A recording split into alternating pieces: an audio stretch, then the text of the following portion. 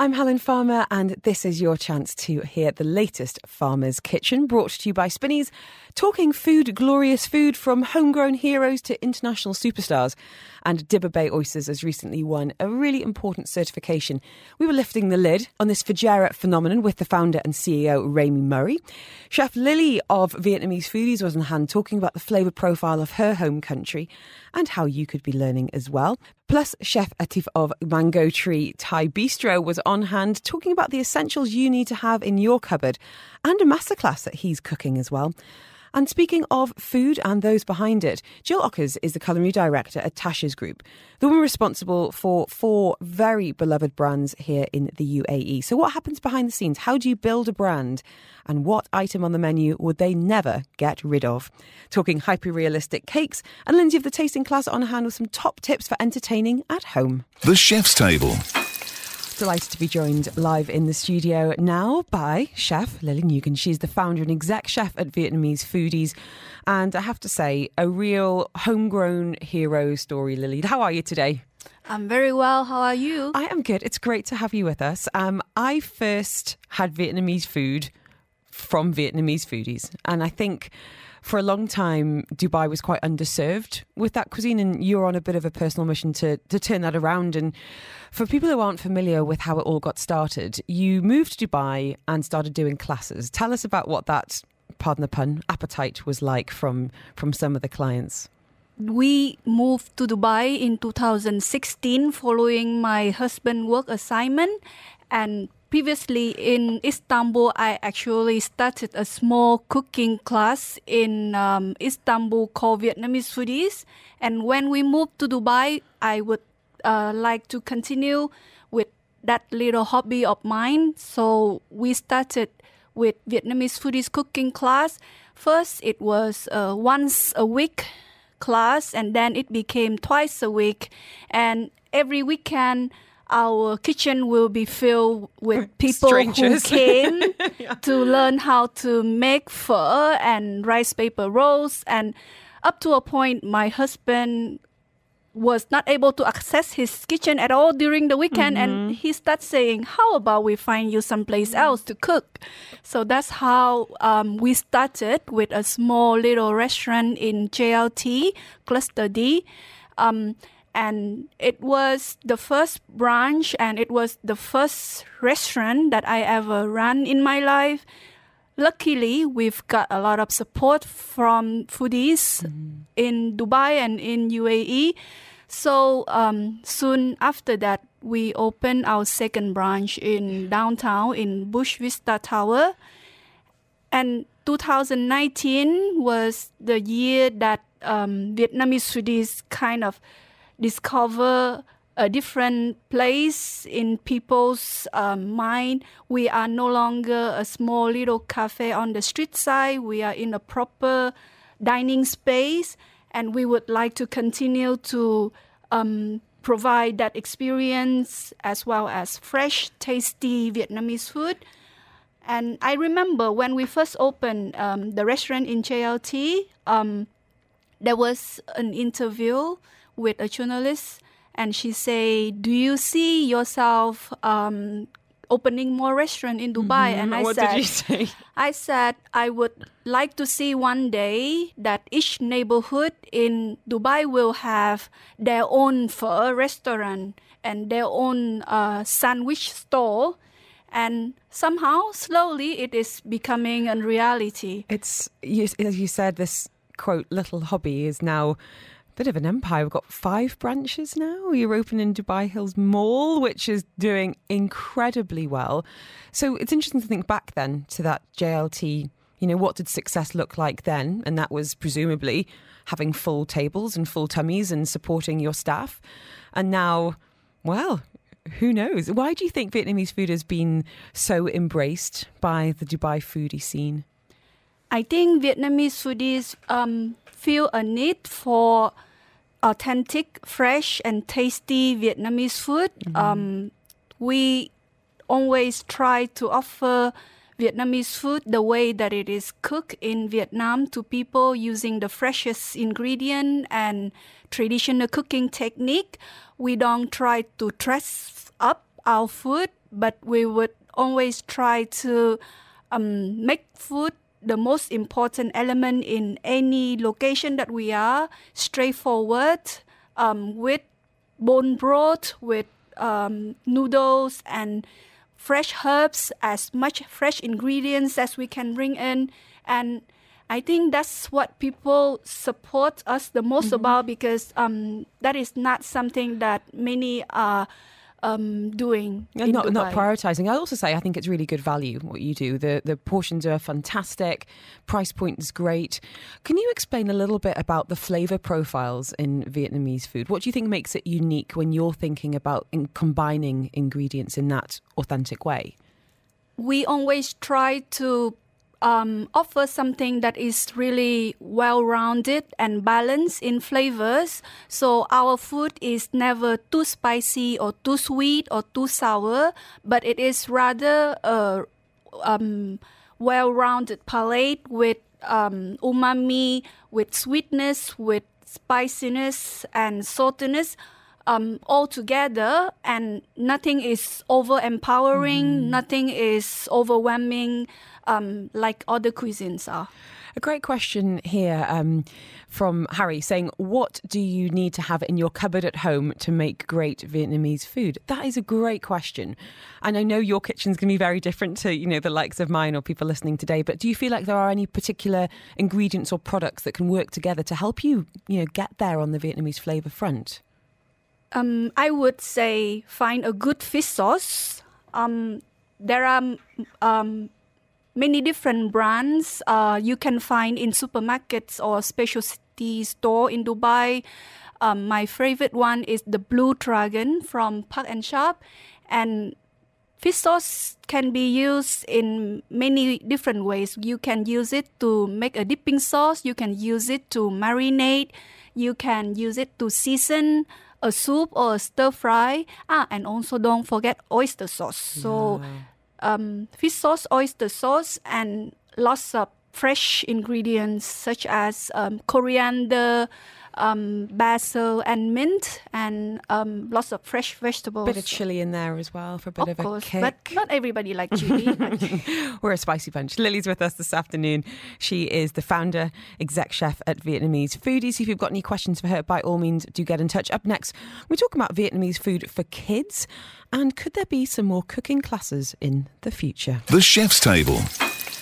Joining us today is Lily Nguyen. She is the founder and executive chef at Vietnamese Foodies, and what started with cookery classes at home soon grew very quickly indeed to something of an empire, and they've just opened the new branch at Dubai Hills Mall. We were just talking there that record numbers of people coming through the mall, the cinemas opened, and some very busy restaurants indeed. So a question here saying, are there dishes for vegetarians?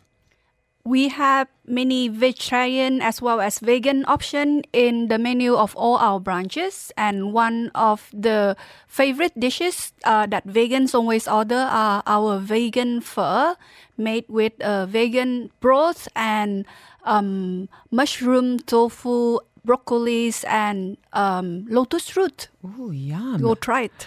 And what about the kids? Because mine are famously fussy, and I would love them to be, whether you're travelling or you're just going to the mall to eat, to introduce them to some different cuisines and flavours. How do you manage that? You're a mum yourself and obviously a very passionate and talented chef.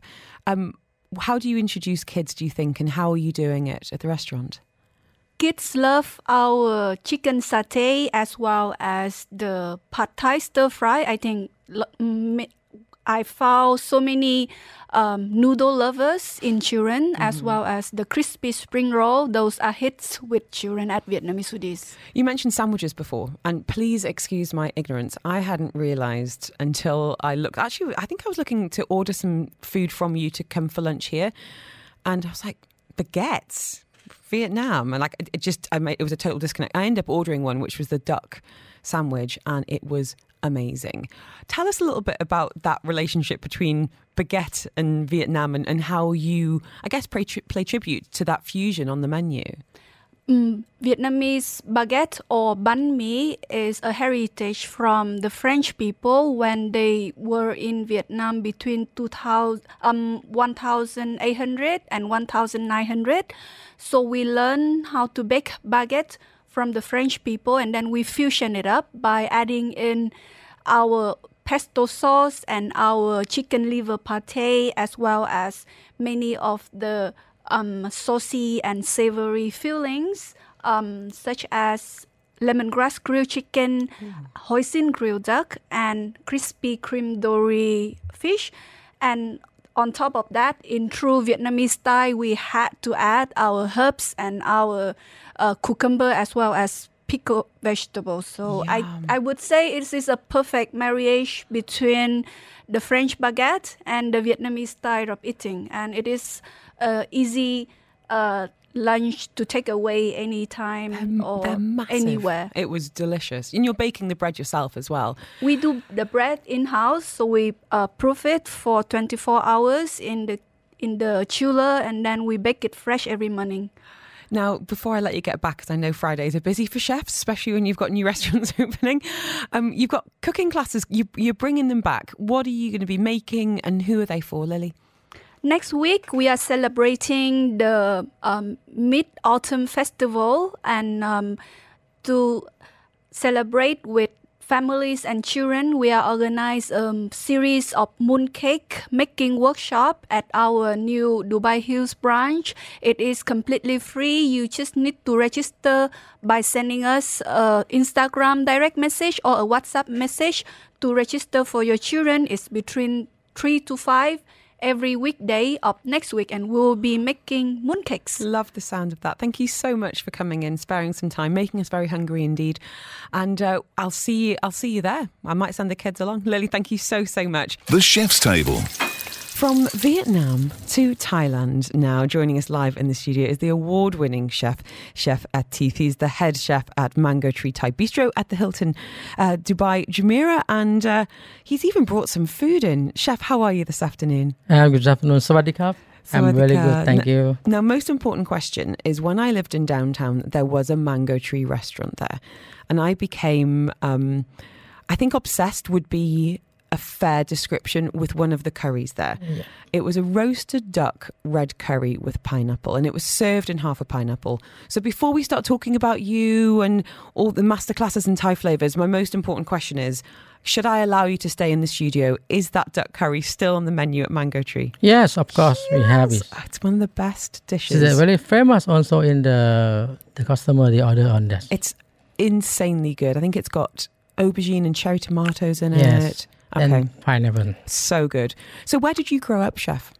I'm sorry? Where did you grow up? Where were you born? Actually, myself is, I'm born from Kampang Phet, and then I'm working in Pattaya, and then I'm become a chef because of my family, and then I'm stay with my grandpa and auntie and mother teach me how to make the Thai food. And what kind of things were you trying as a young Actually, when chef? I'm back from the school, so I smell it, the fever and smoking what my mother and my grandpa cook some Thai food. Then I come to support and helping in the kitchen, and then I learn from the first thing is like a tom yum flavor. Very simply, we have mini garden and we take something ingredient we cook at home. You had a little garden, yes, so you were taking the fresh ingredients. Yes, fresh one. I think for anyone who's around produce and understands seasonality and has that respect for the ingredients, for just how fresh they can be, and not really needing to do that much. So many people get into food through wanting to share that. Yeah. And Thai flavours. Can you explain maybe some of the products or ingredients that we as home chefs could perhaps have in our cupboards or in our fridges to be able to get some really authentic Thai flavours? Okay. If very simply, it's in the local market everywhere here in Dubai. Simple, if you want to cook tom yum. Okay. Very simply, easy to fry the Thai ingredient like a lemongrass, garangan, kaffir lam leaf, or they call lemon leaf, something like that, and cherry tomato, and then some chili, but I choose the red one if you like spicy. So it's super one for the tom yum. Okay. Oh, yum. Okay. There's something about Thai food that makes my mouth water. I think it's that mix of kind of salty, sour, sweet, and that flavour profile. It's so Sometimes it can be so subtle and so gentle, but sometimes it's just so warming and delicious. And it's no surprise how much people love Thai food. Yeah. You mentioned there that the duck curry is very popular with customers. What about you as a chef? When you look at the menu there at the Mango Tree Thai Bistro, is there a dish that you're really proud of? One that you feel like is you on a plate? People eat it and they're like, okay, now I understand Chef Atif's food philosophy. Yeah, actually, if people come to visit us in Mango Tree Thai Bistro, Hilton Dubai The Walk, so for sure, first they will think about Pad Thai. So Pad Thai is very famous in Thailand. Plus the curry, like as you say, the duck curry, that's very popular also. The people like it. So if they talk about me, they always going Pad Thai. Okay, good. For sure. I need to try it. Now, you're going to be sharing your talents as well with a cookery class, a master class. What are people going to learn how to make? Actually, why master cooking class coming from Chef Atif? Because I try to pass message from my family, what I got it from them, and then try to pay it forward. Yeah. So what's on the menu? Yeah, that's why I add in the menu. Actually, we have like a simple, you can cook at home. Whatever ingredient you can find from local market also. And also you can enjoy with activity at your family. Then you will know come Asian and Thai food cuisine. You can learn how to spicy food level coming up. So if someone wants to learn how to cook with you, how do they do that? How can they sign up to have a lesson? Actually, you can communicate with our reception and hostess. They have the WhatsApp number and number in the Hilton Dubai The Walk, and then you apply for that. Then we book for weekly Sunday. We have for the 2 digits of the cooking class. What a lovely thing to do on a Sunday, to have a cookery class and go home with some food and some new skills as well. Now, as I said at the top, you are an award-winning chef. You have won the prestigious Iron Chef Awards in Bangkok. You've also got Thai Chef of the Year. What does it mean to have that kind of recognition, Chef? About the Iron Chef? Yes, Iron Chef in Thailand competition, I just challenge them with Iron Chef. They have in the China and in Thailand, and then I got the invite, and then we do competition for 1 hour, 5 dishes. Wow, what did you make? I make starter, soup, main course, and then salad, something like that, and then we... In 1 hour? In 1 hour. Oh and my goodness. 2 assistants, so including me 3. See, that's why you won it. Chef, thank you so much for coming in. I'd be very happy to find those details out about the masterclasses. So if you do want that to go along to Mango Tree Thai Bistro there at the Hilton Dubai Jumeirah over there at the Walk JBR, then do get in touch with me on 4001. I'd be happy to send you the link. Chef Atif, I always appreciate chefs coming into the studio, especially on a Friday when I know things do get a little bit hectic in the kitchen. So I'm going to let you get back to your team. Thank you so much for your time. Really, really appreciate it. Thank you. See you in Mango Tree. Thank you so much. You're listening to Farmer's Kitchen on Dubai Eye 103.8. With Spinneys. Eat well, live well. We're speaking to one of the key members of the team now at Tasha's Group. Jill Ockers is the culinary director and one of those responsible for the flavours, the training, the restaurants at some of my favourite brands, Tasha's, Avli, Flamingo Room, Galaxy Bar. She's worked in hospitality for over 15 years and has really done the absolute classic of working her way up through the ranks. Head chef, private chef, development chef. She's also got a diploma in culinary arts. She's a blogger, a writer, and is passionate about sustainability. And I'm really excited to kind of pick your brains, Jill, about some of the things that happen behind the scenes. Because as I said, this is some of my favourite places to go in Dubai. How are you today? Good, and you? I'm really well, apart from even talking to you off air is making me hungry because I'm being Apologies. Don't apologise, because I think what you and the team have created there is not only this idea of kind of escapism, whether it's, you know, the beautiful interior at Flamingo Room or this sense of, you know, not being in Dubai at Galaxy or being taken to South Africa at Tasha's. And it's a weird thing to say that sometimes the best food experience you have in Dubai when you don't feel like you're here. True. But true. I think it's so much more than just the food with those brands. It's that sense of occasion sometimes, but also it being this lovely, I don't know, like day-to-day luxury, I guess is the best way I can put it. That's good to know. Thank you. Now, my favourite dish at Flamingo Room is actually one that my friend's really obsessed with. It's the calamari Mozambique. Yes. And for anyone who's not familiar with this dish, and I've tried endlessly to try and describe it to people, can you describe it with your chef's hat on, what exactly this dish is and why you think people go mad for it? It's actually a dish that is inspired by Natasha's grandfather and how he used to cook for them when they were kids. Lucky them. Yeah, lucky them. And I think the key to it is that it's 2 sauces, Okay. both made in-house, not bought in or made at a production site, and obviously made with love. So that's a key factor. It's got like a lemony butter, but it also makes me think of Coronation chicken for some reason. It's got like a kind of a mild but warming spice. So yeah, Can you break it down for It's us? a Prego sauce that we make in-house. So it's got its roots in a very Portuguese style recipe. My mouth's honestly watering. So you have this beautiful calamari, these 2 sauces, Yes. and then a whole And lot then, of shoestring the fries on top lemon of it. butter that gets made on order, which is also a big thing for us, fresh and on order. The roasted tomatoes all get mixed in there, and then the calamari also gets cooked on order with its own special seafood seasoning. And Tammy's then- rumbling yes. across Dubai. Jill, tell us a bit about you.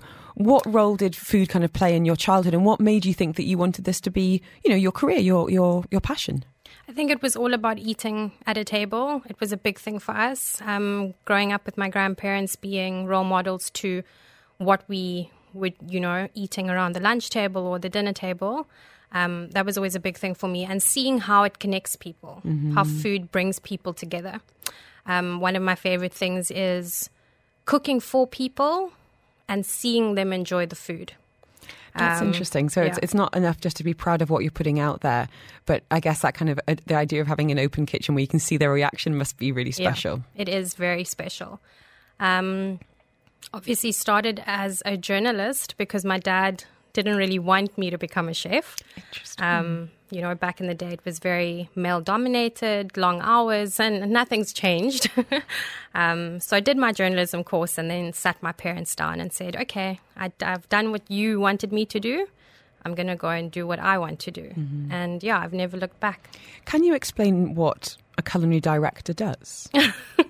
Or what they don't do might be a shorter list, Jill.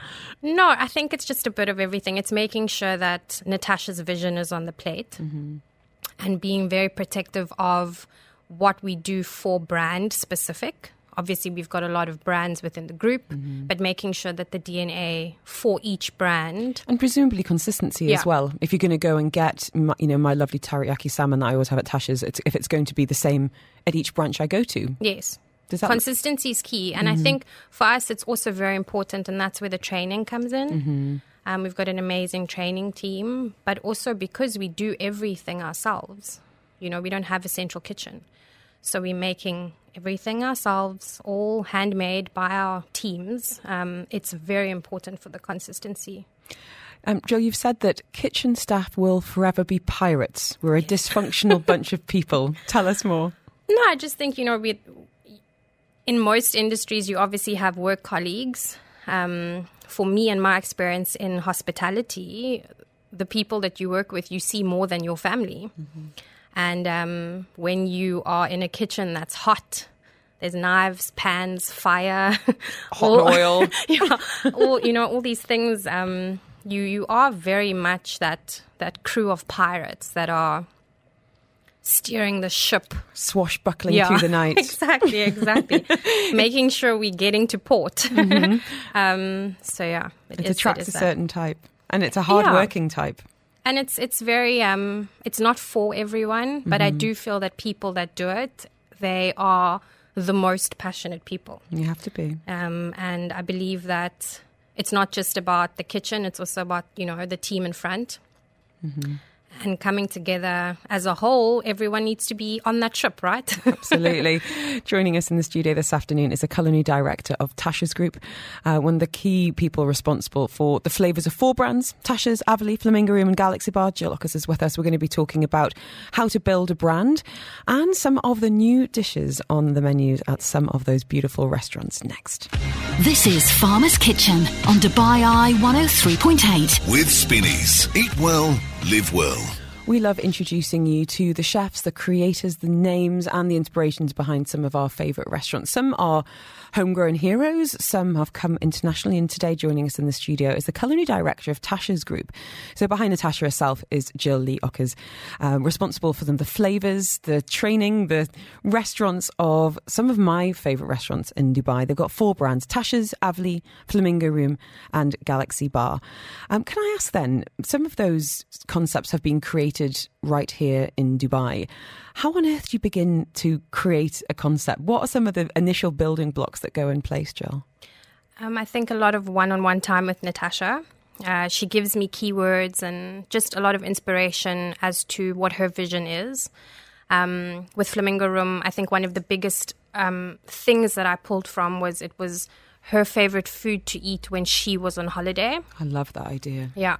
And we played on that. So, it was a great Caesar salad, a beautiful grilled crab leg, for example. So it was quite easy to put that into concept. And the same goes across the board for the rest of the brands. It's been how many years now since Flamingo Room opened? Going into 5. Wow. Yeah. And there are some favourites. I mean, I've just been, getting poetic about the calamari Mozambique, but you are introducing some new dishes. How do you decide what comes off and what stays on? And I know you'd never remove the calamari, but if there was a big reaction to something no longer being on the menu, would you bow down to the customer?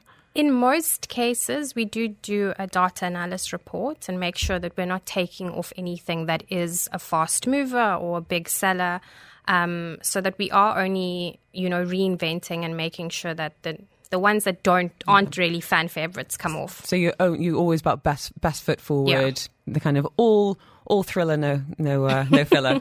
So Exactly. What's going on then? So Flamingo Room is coming out with a few new dishes, which is our, baby brand for the first concept store that we had in the region. Go on, make us hungry. Go on. We've got 10 new a la carte items, 5 new desserts. So it's quite a big change. Launching at the end of this month. It's going to be quite spectacular. Beautiful scallop crudos, a very old school asparagus crepe filled with stunning herb cream cheese and topped with the hollandaise sauce and gratinated. It's quite decadent. A salmon Wellington to share, also very, very old school and decadent. And then our take on a Sunday roast, which is not really what everyone thinks it's going to be, but it's a 600-gram ribeye on the bone, grilled to perfection, served with an amazing mushroom jus and some great crispy boulangerie potatoes and broccoli mustard sauce. So it's reminiscent of, sitting around a table for Sunday lunch. What about dessert? Dessert, a really stunning, fresh, light, creamy panna cotta. Our take, I dare to say, on a jelly and custard. I love that idea. Yeah. So a beautiful velvety, creamy vanilla panna cotta topped with house-made blueberry jelly. And, dusted with some blueberry dust and then topped with, of course, a gold leaf, to make it a bit glamorous. And then a twisted cannelle, which we've kind of played with a bit. It's got flavors of very Cape Malay Sunday treat called a cook sister. So we've taken those flavor profiles, dusted with a bit of coconut. So I think it's going to be a good, gorgeous, good launch. It really does. Yeah. Now you are really passionate about travel as well, and it sounds like you're bringing together some amazing flavors. You talk about Flamingo Room being inspired by some holiday eats of Natasha herself. Where have you gone for inspiration on the food front in terms of other countries and cities that have really stayed with you?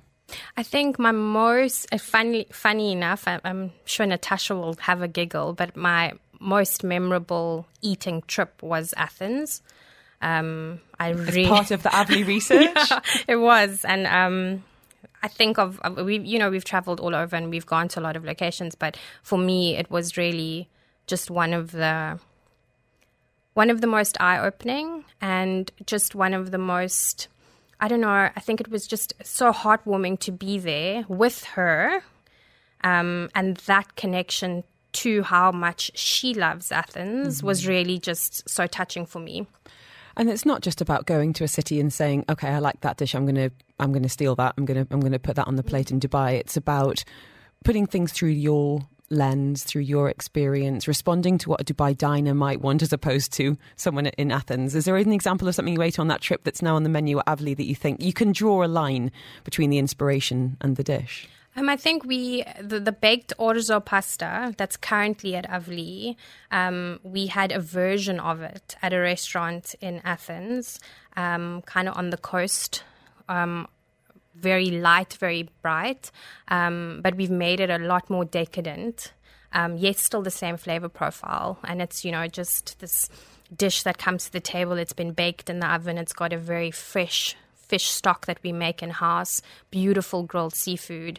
And just when it comes to the table, it's just something decadent and, okay, delicious. Hungry. I had a chicken salad for my lunch. You're not helping, Jill, at all. Sorry. Can I ask you about the sustainability factor? Because it's becoming, obviously, increasingly important for us as individuals to be making some good choices. But I think also restaurants, hotel groups have a big responsibility as well when you think about their footprint. What are some of the things perhaps happening behind the scenes at Tasha's Group that we as diners might not be tuned into or aware of at all that really does have sustainability front and centre as a choice that you make as a culinary director? I think sustainability is a big thing, and it's got a lot of weight, the word sustainability. What we have started doing more as a brand, especially in Avli, because the menu is so big, and the sharing plate feel with the Mercedes to start, is cross-using ingredients. So taking, for example, octopus, using it in a carpaccio, using it as a grilled main, using it in the baked orzo, but making sure that when it sits on the table, that it's all completely a different flavor profile. It's all distinct. It's all distinct to its own way, and you're not just reading, let's say, octopus. So I think starting on that note, besides, single uses of plastic and making sure we're as bio as we can be, just thinking about things so that you're not just bringing in one ingredient for one dish. This is going to be a really difficult question, but I'm going to ask you anyway. If anyone is going to go to any of your 4 babies over the weekend, Tasha's Flamingo Room, Avli, Galaxy Bar, is there a dish on any of those menus that you feel kind of represents your foodie philosophy? Or conversely, anything that you feel like if you go there and you don't order that, you haven't had the experience? I know, I told you. I know. I'm not even sorry, Jill. No, I mean, obviously with Flamingo Room, it's the calamari Mozambique. I think more to the fact that maybe now you have a bit of an inside scoop as to what makes the dish. And I think great. That's really important to have a bit of appreciation of what might go into creating a dish. You start to pick out the flavours a little bit, like, there's the lemon butter I can taste, or I see the Portuguese flavour that Jill was talking about. Yeah. It's iconic. Well, yes, it is very much for that location. I think Avli, I know this is so simple to say, but our Greek salad's got 3 types of dressing. It started as just a normal salad dressed, but then we added a crushed tomato dressing that's grated on order and mixed with a different type of Greek seasoning. There's the vinaigrette that dresses everything else, and then there's a Greek herb that we use, a Greek herb mix that we use. And I think when people say, a Greek salad, it's just like, a Greek salad. But there's actually quite a lot of love that goes into our one. So, yeah. Well, consider your work well and truly done here. You made us all incredibly hungry, Jill. Thank you so, so much. It's really interesting to hear what's been happening behind the scenes. And as you say, new dishes launching end of this month. Yeah, Flamingo Room and Avli. Yeah, see, even you dedicated diners will have something new to look forward to. Jill, thank you so much. Jill Ocker speaking to us, Culinary Director at the Tasha's Group. We are staying with food. We're talking hyper-realistic cakes with an artist. You're listening to Farmer's Kitchen on Dubai Eye 103.8. With Spinneys. Eat well, live well. We've got an artist in the studio this afternoon. Abi Al Said is an artist specialising in hyper-realistic paintings, but is extending that talent to hyper-realistic cakes. So bringing subjects to life, but sometimes a bit confusing. How do you know when you're looking at a cucumber or an apple? Only to find out it's cake. It is a wow moment when you glance at her Instagram. It's at misscake.ae, and Abi joining us live in the studio now. Thank you so much for being with us. Now, as I said, you are an artist, both on paper and in cake. Well, how did you get into art, and how does that, play a big role in your life now? First of all, thanks for having me You're today. so welcome. And yes, I started in art for so long. I have more than 15 years in art as an artist. I'm working as an artist. The last 5 years or 6 years, I shifted to abstract art. Okay. So I'm in paintings. I'm just doing the abstract arts, and how it shifted to cakes. I was doing just pranks, and it was just things. Like what do you mean doing pranks? Pranks? Cake pranks. I was How? I have done the realistic cakes just as a pranks at first. Yeah, I love doing these. So tell us about some of the things you've created from cake that look like something completely different. I'm usually doing the realistic cakes as fruits, faces, figures. Yes. So something that it's a real mind trick. It might be something that looks savoury, a burger or a cucumber. Yeah. And when you cut into it, it's this sweet treat. How did you start to develop this technique? And can you tell us some of the special tips and tricks that you might be using? Maybe the skills as a sculptor and as an artist played a big role in that and helped me in this. There is no specific technique, actually. Lots of practice. Yeah, it was just the skills that I have as a sculptor and as an artist. Of course, I'm using the tools and the culinary tools. Tell us about the first one you made. Is it something you made for your sister? Yeah. Yes, it was first one I made. It was just pranking my sister.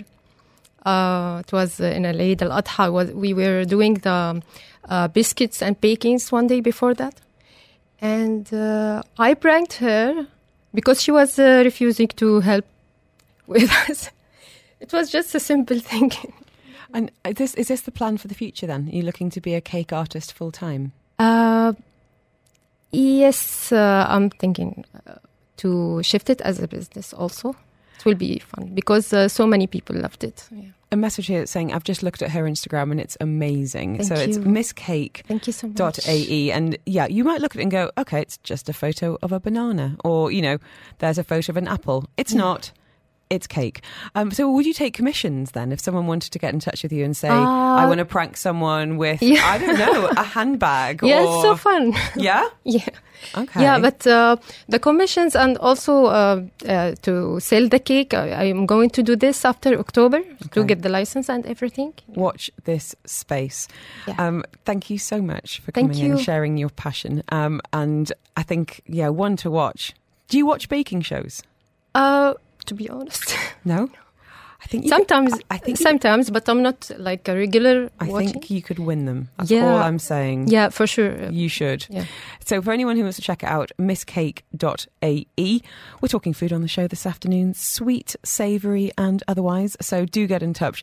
If you want to share your recommendation, we love to hear where you're going at the weekend, what you're eating. If there's a place you've been recently and it could be an old favourite or somewhere you've just discovered that you think, oh my goodness, more people need to know about it. let us know. Give us a shout. We'd love to give them a bit of love on the radio. And as I said earlier, I've honestly discovered some brilliant places through your recommendations. So whether it is a hidden gem or something that is worthy of the plaudits it already has, let us know on 4001. This is Farmer's Kitchen on Dubai Eye 103.8. With Spinneys. Eat well, live well. I think it's so important and so interesting to learn more about the ingredients that we bring into our homes, that we see on the shelves. And speaking to us now from Dibba Bay Oysters is the founder himself, Rami Murray, the founder and CEO of Dibba Bay Oysters, and here to talk about what they've been up to, what to do with those oysters, and to celebrate an amazing certification that they've recently received. He's joining the studio until 4:30. So tell us, Rami, you've been a busy man. Tell us about the Friend of the Sea certification. Why is it so significant? And what did you need to do, attain, prove in order to get it? Well, firstly, thank you for having me. Very welcome. Great to have me on. So the Friend of the Sea certification, it's a sustainability certification. And there's two types. There's the Friend of the Earth for land-based agriculture, and then the Friend of the Sea for aquaculture. It's something that we're very proud of and had to put a lot of work in to get, because it's probably one of the most respected third-party international certifications you can get. And it's very important because we talk a lot, or I talk a lot about the sustainability of oyster farming. We talk a lot about what we're doing across in Dibba. But it's good to get that verification and just have that sort of professional outfit come in and really audit us. And that must be interesting, to get feedback on things you need to do in order to reach that level. But as you say, to be recognised, that means you're the only certified aquaculture farm in the region. Yes. But sustainability means an awful lot of things to lots of different people. But as you say, to get validation from an outside body and be able to say, internationally, this is who we are, this is what we stand for. And I know you put food and flavour at the forefront as well, but to be able to back up one of your main messages and priorities must be really meaningful. Thank you for being here. I know it's a drive from Dibba. Can you tell us a little bit about, I guess, the seasonality, because we're coming out of summer now. What happens in the waters there at Dibba year round, and what does that mean, I guess, for the oysters that we can find? Well, of course, oysters are filter feeders, so they're feeding on the natural phytoplankton and microalgae in the ocean. So this is the wonderful thing about oysters, is that we're not feeding them a pellet, we're not feeding them anything, they're feeding naturally. And what they feed on changes throughout the year, depending on the season. So over the summer, there's actually a little bit less phytoplankton in the water, and so they get a bit skinnier, and so there'll be less fat, and so there's less glycogen in the meat, so that means a little bit less sweet. So this actually gives a totally different taste profile, which a lot of people actually quite enjoy over the summer. But now we're through the summer and the phytoplankton levels have risen again. They're now fattening up, so there's higher glycogen, and so they're becoming sweeter and sweeter. I've been to the facility and it's amazing to see the team there and the way the oysters are monitored and graded and looked after. You've said in the past that this started with a crazy idea. Mm-hmm. I think it still is. I think it's a certified crazy idea now. What was that initial crazy idea, and what did I don't want to say success, but what did you think it could look like when you first started Dibba Bay Oysters? Honestly, in the beginning, it was we did a very small experiment. It was a little pilot that we did, and I was actually looking into various species that could work in this climate that hadn't been tried. So I was taking a completely fresh look at what was possible here. But it was very important. I wanted something to work here that we wouldn't need to change the environment. We wouldn't need to create an artificial environment for it. It's something that could be introduced and farmed naturally. So oysters was something we tried, and it was actually quite a surprise hit because in Europe, for example, it takes 2 or 3 years to grow an oyster. So we started this pilot, and I was like, it's going to take like a couple of years before we have anything meaningful out of this. But after the first 6-7 months, we had a fully grown oyster. So that was the kind of like moment. And that, just sort of led from there. I realized we had something. Tasted them, they were amazing, and so that it just all sort of rolled from there.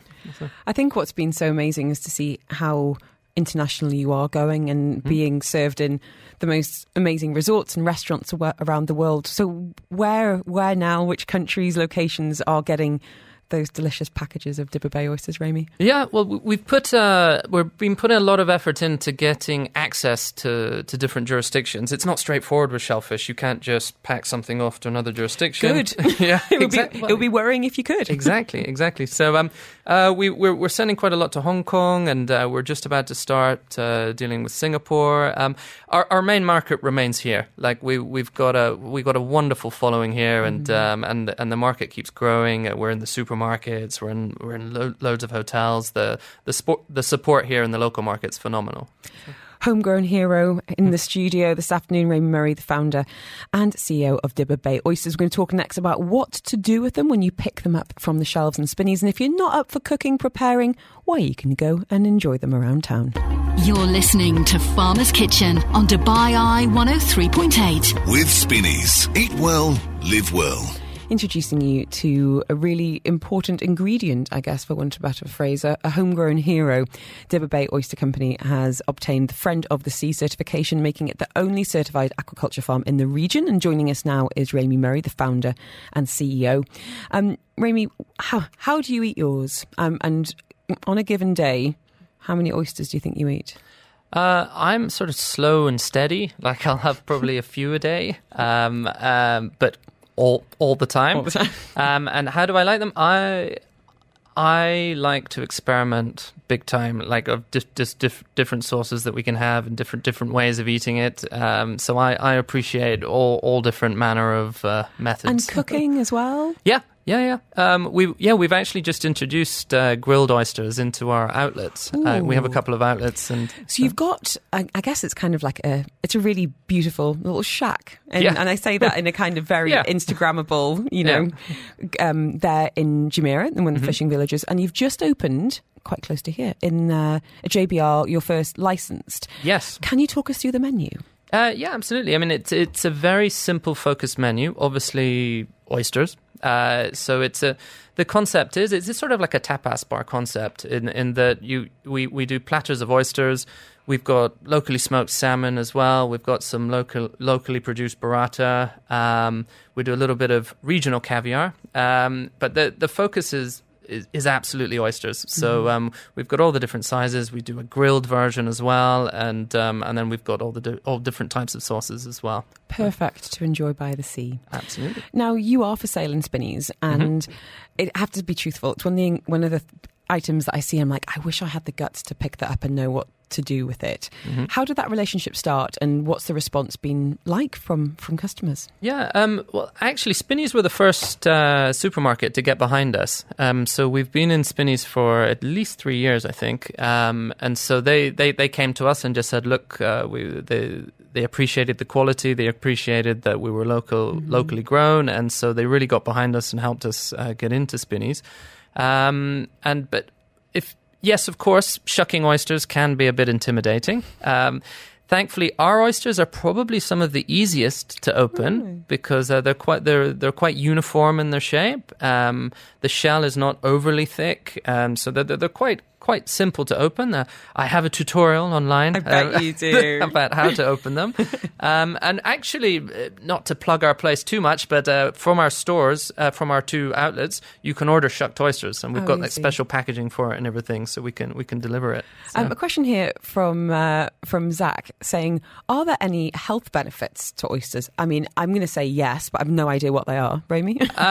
Oysters are extremely healthy. They're full of protein. There's 2 or 3 grams of protein in a Dibba Bay oyster. Wow. They're full of zinc, magnesium, B vitamins. Like it's all on our website. There's a whole big list. But it packs a punch. It really does. Yeah. So in terms of flavour profile right now, you said you're moving into that kind of fattier, a little bit sweeter season. So if someone's going to swing by the supermarket on their way home tonight, or someone wins this 500 dirham voucher to treat themselves to some gorgeous ingredients there, what would you recommend we do with them? Keep it simple. Oysters for beginners. What do we need? Well, I would absolutely, if you're trying any type of oyster for the first time, have the first one plain. And what you're thinking about, oysters are wonderful because the human body, all we can taste in our palate is sweetness, is salt, is acidity, and umami, which and so our taste is made up of a combination of all of these. Oysters have this wonderful natural saltiness from the ocean, and they have this real sort of high umami levels from all the protein, and then you have the sweetness from the glycogen from the fat, and so that's why you would always pair an oyster with lemon or vinaigrette, because it brings that acidity. And so what you're looking for is to balance that, and when you balance it just right, it just ticks all the boxes on the palate. Zings. Yeah, so you start off and assess the oyster, go how sweet is it, how salty is it, and then you can maybe add a squeeze of lemon or a little bit of vinaigrette, but build it up and just find the balance. Making me hungry. So you're off to Singapore next week. Mm-hmm. What happens at a seafood expo? Well, I mean, it's an industry event where you go, and it's for meeting distributors and potential customers in the region. We're very lucky being based in the UAE. It's that sort of classic thing. We're right between East and West. It's a hub. It genuinely is. So we're very proud, and we have a huge advantage because we're in this pristine environment in northern Fujairah. But we're only 90 minutes away from Dubai Airport, so we can harvest in the morning, and we can deliver to all these places same day. So it's amazing. So it's a real benefit that we have, and so we're getting real traction, and like the brand is really spreading. I think it's just really. It's just a really fantastic kind of homegrown story, to be honest, to be able to... Can you imagine, going to the Maldives and sitting down and thinking, oh my goodness, those oysters are from Fujairah. And the we toilets, actually do the toilets export to the Maldives. Yeah. And the lose rack ceramic. Yeah. Really, thank great you. Comparison. Homegrown heroes, both essential. But thank you for coming in. Really do appreciate it. And massive congratulations on the certification, because I know how much you care about being mindful of the environmental impact of harvesting, growing those oysters, and to get that validation from a really well-respected body, I think means the world to you guys, and I think for much more conscious consumers, as I think we are becoming, it's great to have that literal stamp of approval. More information, of course, on Dibba Bay Oysters on their Instagram, and yes, tutorials abound for eating, shucking, and more. DibbaBay.com if you fancy a nosy on that website. This is Farmer's Kitchen on Dubai Eye 103.8. With Spinneys. Eat well, live well. We talk food, entertainment, going out, staying in every single Friday afternoon. And it's staying in we're talking now with Lindsay Trivers. She's the CEO and founder of The Tasting Class. And you've brought a bit of a party, Lindsay. You've brought in some bottles as we're talking mocktail and drink trends. This is an area that has absolutely exploded. I was in Spinneys the other day, and it was a whole aisle of kind of non-alcoholic distilled spirits, kind of exciting mixes, non-alcoholic beers. I mean, this is obviously your industry. What have you seen from the inside? I will agree that it is absolutely exploding, and it's quite interesting, actually, who is interested in drinking these products. Interesting. Okay, go on. What kind of demographic are we looking at? Well, I guess when I first started seeing these pop up, I thought, okay, they're for the designated drivers of the world, the pregnant ladies of the world, but actually there's a lot more people that are getting into them. People who simply want to reduce their alcohol consumption when they're going out. People who do not drink at all, but they want to have a more elevated experience in their beverage choice. That's my husband. So my husband doesn't drink, and he hasn't drank alcohol in a long time, but he's sick of going out and drinking Diet Coke. Absolutely. Well, the solution is here. The answer is here. And it's, as you say, that kind of elevated idea of really interesting flavour profiles. Are we seeing any trends in terms of some of the ingredients that are being used, I guess, in these bottles that you brought in particular? What are you noticing? Well, what I first started seeing coming onto the market were juniper-flavored botanical spirits, or they're not actually spirits, but botanic infusions. But since then, it has grown to bring in other flavor profiles that we don't normally find in our non-alcoholic beverages, such as a lot of smokier flavors, different types of herbs that we don't traditionally see in beverages, lots of the dried spices. So I think one of the big differences we have here with these no-low products is that they're actually trying to build the complexity, meaning the specific layers of flavors in these bottles. So, with your syrups, it's just one flavor, simple, straightforward, and also very high in sugar, where these, sometimes they have sugar, but sometimes they're completely sugar-free, and that's not like a gimmick. They just don't have sugar. Remy Murray was just talking to me off air about the frustration he has about kind of finding a good non-alcoholic drink to pair with the oysters. And you do a lot of work with the tasting class around pairings, and this is, work with some amazing chefs and kind of curators of food putting nights together. When you're looking at some of these drinks, and we can name check them if you want to talk about some of your favourites, are there any foods that you think do work particularly well? Are we even seeing evenings in Dubai dedicated to bringing food and some of these drinks together? I think you can absolutely use these for wine and food pairing. On the topic of oysters in particular, I would approach it to other sort of classic pairings that you have with oysters that tend to be really high in acid, and also quite like herbal and light in their flavor profile. So if you use one of these juniper infusions with a lemon base and maybe some sparkling water, and mix it together in a very artisanal way, I think you could end up very easily with a great product for oyster pairing. And this would work across a lot of different foods. Just give me the food and I'll tell you. All right.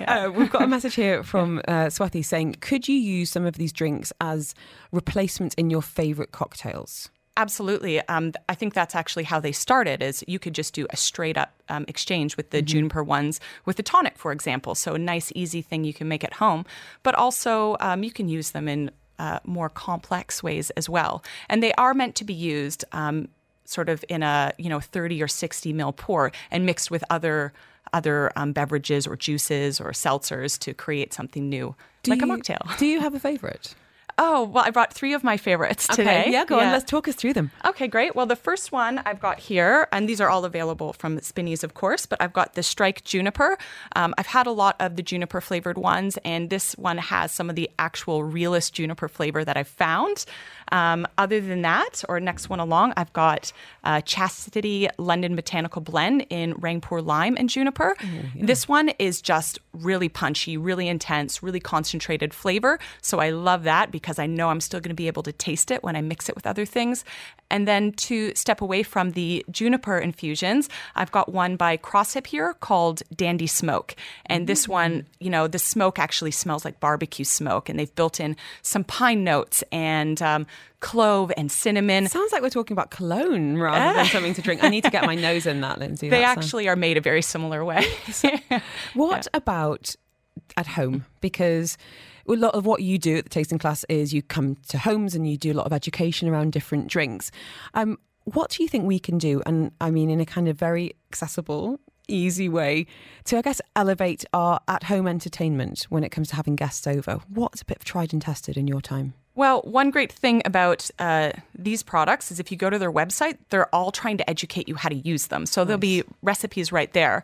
But I think just play with them. And also, if you are someone who enjoys getting out your shaker and mixer tins, then you really can play with these. Moment. Yeah. Have you done anything like that with people entertaining at home with, I don't know, a drink station or garnish station? What can be fun? Oh, we've done it all. We actually teach mocktail and cocktail classes, just a bit of fun home entertainment. And what I love about these products is that they're incredibly inclusive. Everyone can play along. So we do those. And then for my home entertainment, I love to, have people around, and I often will set up a DIY cocktail station. So I'll put out all the equipment, all the ingredients, and then people can go have a little fun making their own drink. I know... Okay, this is a bit of a weird confession. I have an iron deficiency, which means apparently I love crunching ice. It is fact that I do love ice. Milani is nodding in the booth. I have a massive cup of ice before the show. Yeah. What about ice and mixing drinks in general? What do you tend to recommend? What works in certain, combinations here? Do we need to up our ice game? I would love it if everyone upped their ice game. I think we overlook ice as a crucial ingredient to our drinks. It always makes me think of the episode of Friends where Phoebe's put in charge of cups and ice and she's there being like, crushed, cubed, dry. Girl after my own heart. Yeah, totally. So how can we? Well, it's... There's a few ways we can do it. The size of your ice really matters. Basically, the smaller the chunks, the quicker it's going to melt and your drink will get diluted. So if you are, drinking something poolside, then crushed ice might be great because you actually want to hydrate. But if you're having a slow evening sipper, then going for a larger sphere or large cube of ice is actually going to melt slower, but still maintain the the integrity of your beverage, if you will. We're seeing this in restaurants as well. You know, this kind of artisanal ice where it can just be, as you say, like a beautiful, clear sphere with the name of the restaurant almost kind of branded in and stamped on. And there's any opportunity to, you know, have an Instagram moment. And in terms of garnishes, any tips and tricks there? Oh, yeah. For home garnishes, I think this is just an easy way that you can improve the presentation of your welcome drink when people come over. My favorite easy tip is always 2 garnishes, always a citrus and always a herb. Okay, such as what? Yeah. There's a lot of favorite combos that I have, and they also bring huge aromatics. So I love having grapefruit with mint and lemon with basil and rosemary with orange. And, you know, depending on what's in the glass, because you want it to kind of line up as well. Host a party for me, Lindsay, please. Absolutely. I've got a question here from Graham saying, are they healthy, e.g. have health benefits, or just not unhealthy? I think that's a really good distinction, actually. When you think about kind of, and there has, unfortunately, for my diet drink habit this week been some bad news about sweeteners being linked to strokes and heart issues. Yeah. I've chosen to willfully ignore those. But I guess when you're looking at those kind of artificial sweeteners, you mentioned syrups, and whereas this perhaps is, I mean, could there be any actual benefits to some of the ingredients? Functional gut health? I don't know. Well, for the botanical infusions that we're talking about specifically, I'm not currently aware of any health benefits, but another trend that's really taking hold of the drink industry is actual functional beverages. So, you know, forever we've known that coffee helps you perform a little bit better, but that whole area is growing. Whether you know, you want to drink for digestion, or you want to drink for focus, or you want to drink for immunity. There are now like very specific categories of beverages that you can get that are going to help you. And they're not all sort of chemical stimulus as well. Some of them are, you know, we're reaching into the plant-based universe and finding these natural ingredients and then making them taste great in bottled drinks. So I'd had some very bad kombucha experiences. Horrible. Absolutely hated it. And then what I've found is actually some restaurants here in Dubai, you know, we live in Jumeirah Way, and, you know, a lot of unlicensed restaurants on there that have amazing food. And we were at Ofali Brothers last week, and they did a really delicious sour cherry kombucha. It was beautiful. I know the guys at 11 Woodfire have a white and a red kombucha.